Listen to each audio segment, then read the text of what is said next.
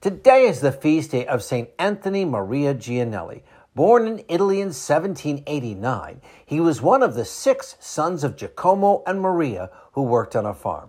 Anthony was a devout and gifted student, and the owner of the farm was so impressed with his intelligence, he paid for Anthony to go to Genoa and study to be a priest. There, he excelled and was ordained in 1812, receiving a special dispensation because he was so young.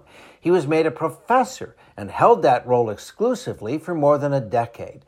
Then, in 1826, Anthony was given the added responsibility of being the archpriest at St. John the Baptist. Twice he founded orders for men, but neither succeeded. However, in 1829, Anthony started the Daughters of Our Lady of the Garden, dedicated to teaching and also caring for the sick and aging with a great devotion for the Blessed Sacrament and the Blessed Mother. In 1837, Anthony was made Bishop of Bobbio. He had a gift for unifying the diocese personally and regularly visiting each of his parishes. However, in 1845, he developed tuberculosis and died on this day just 1 year later. St. Anthony Maria Gianelli, please pray for us. I'm meteorologist Mike Roberts for Covenant Network. Have a blessed Monday.